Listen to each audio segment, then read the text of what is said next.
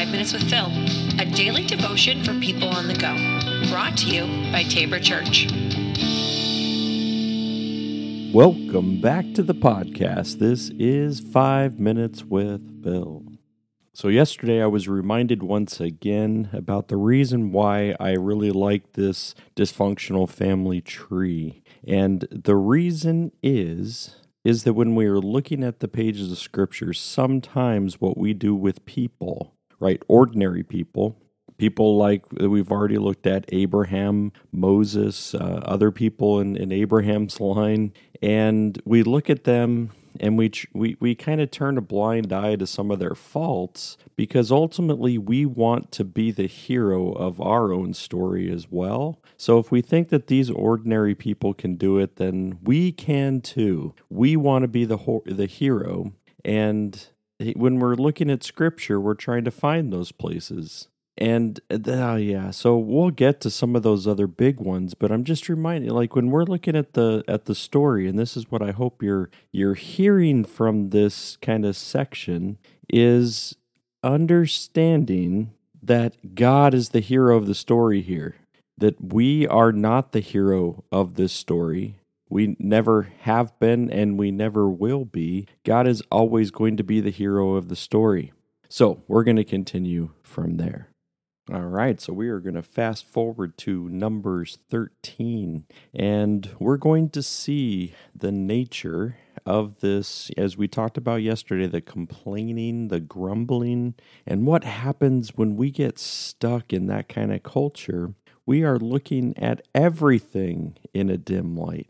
All right, so God comes to Moses. Moses says, hey, everybody, we're going to send out some people to go into this part of the promised land where we're supposed to be able to take over.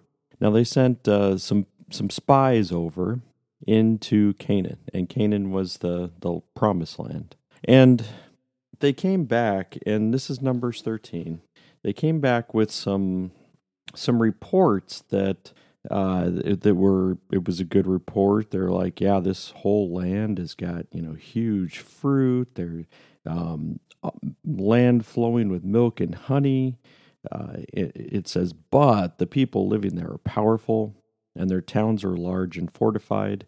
We even saw giants there, the descendants of Anak. Right? But then verse 30, Caleb tried to quiet the people as they stood before Moses. Let's go at once and take the land, he said. We can certainly conquer it. But the other men who had explored the land with him disagreed. We can't go against them. They're stronger than we are. So they spread this bad report about the land among the Israelites. The land we traveled through and explored will devour anyone who goes to live there. All the people we saw were huge. We even saw giants. Next to them, we felt like grasshoppers. And that's what they thought too. You see this culture that doesn't have much confidence in the Lord. They have no confidence in themselves. They're looking at this land that God says, this is what I need you to go to. I want you to go to this promised land. I want you to go there because it's your land. It was already been your land. I mean, this is the place where the people had already settled once, even before, like during Abraham's day. And yet they're like, yeah, wait, but they're the people there. I mean, yeah, the land is beautiful. It's got all kinds of good stuff there.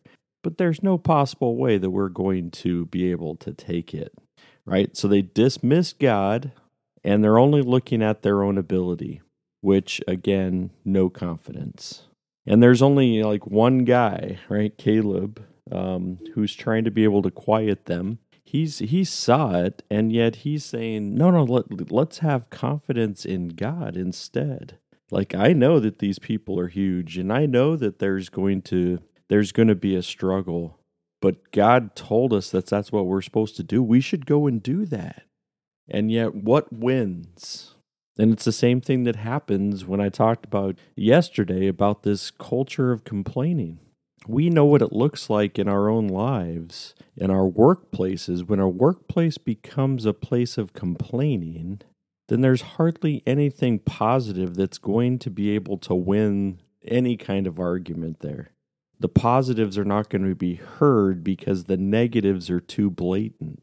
And these people are looking at it in the same way. They're like, this is impossible. We're dead if we walk into that place and try to take over. And that's the only thing that they could see.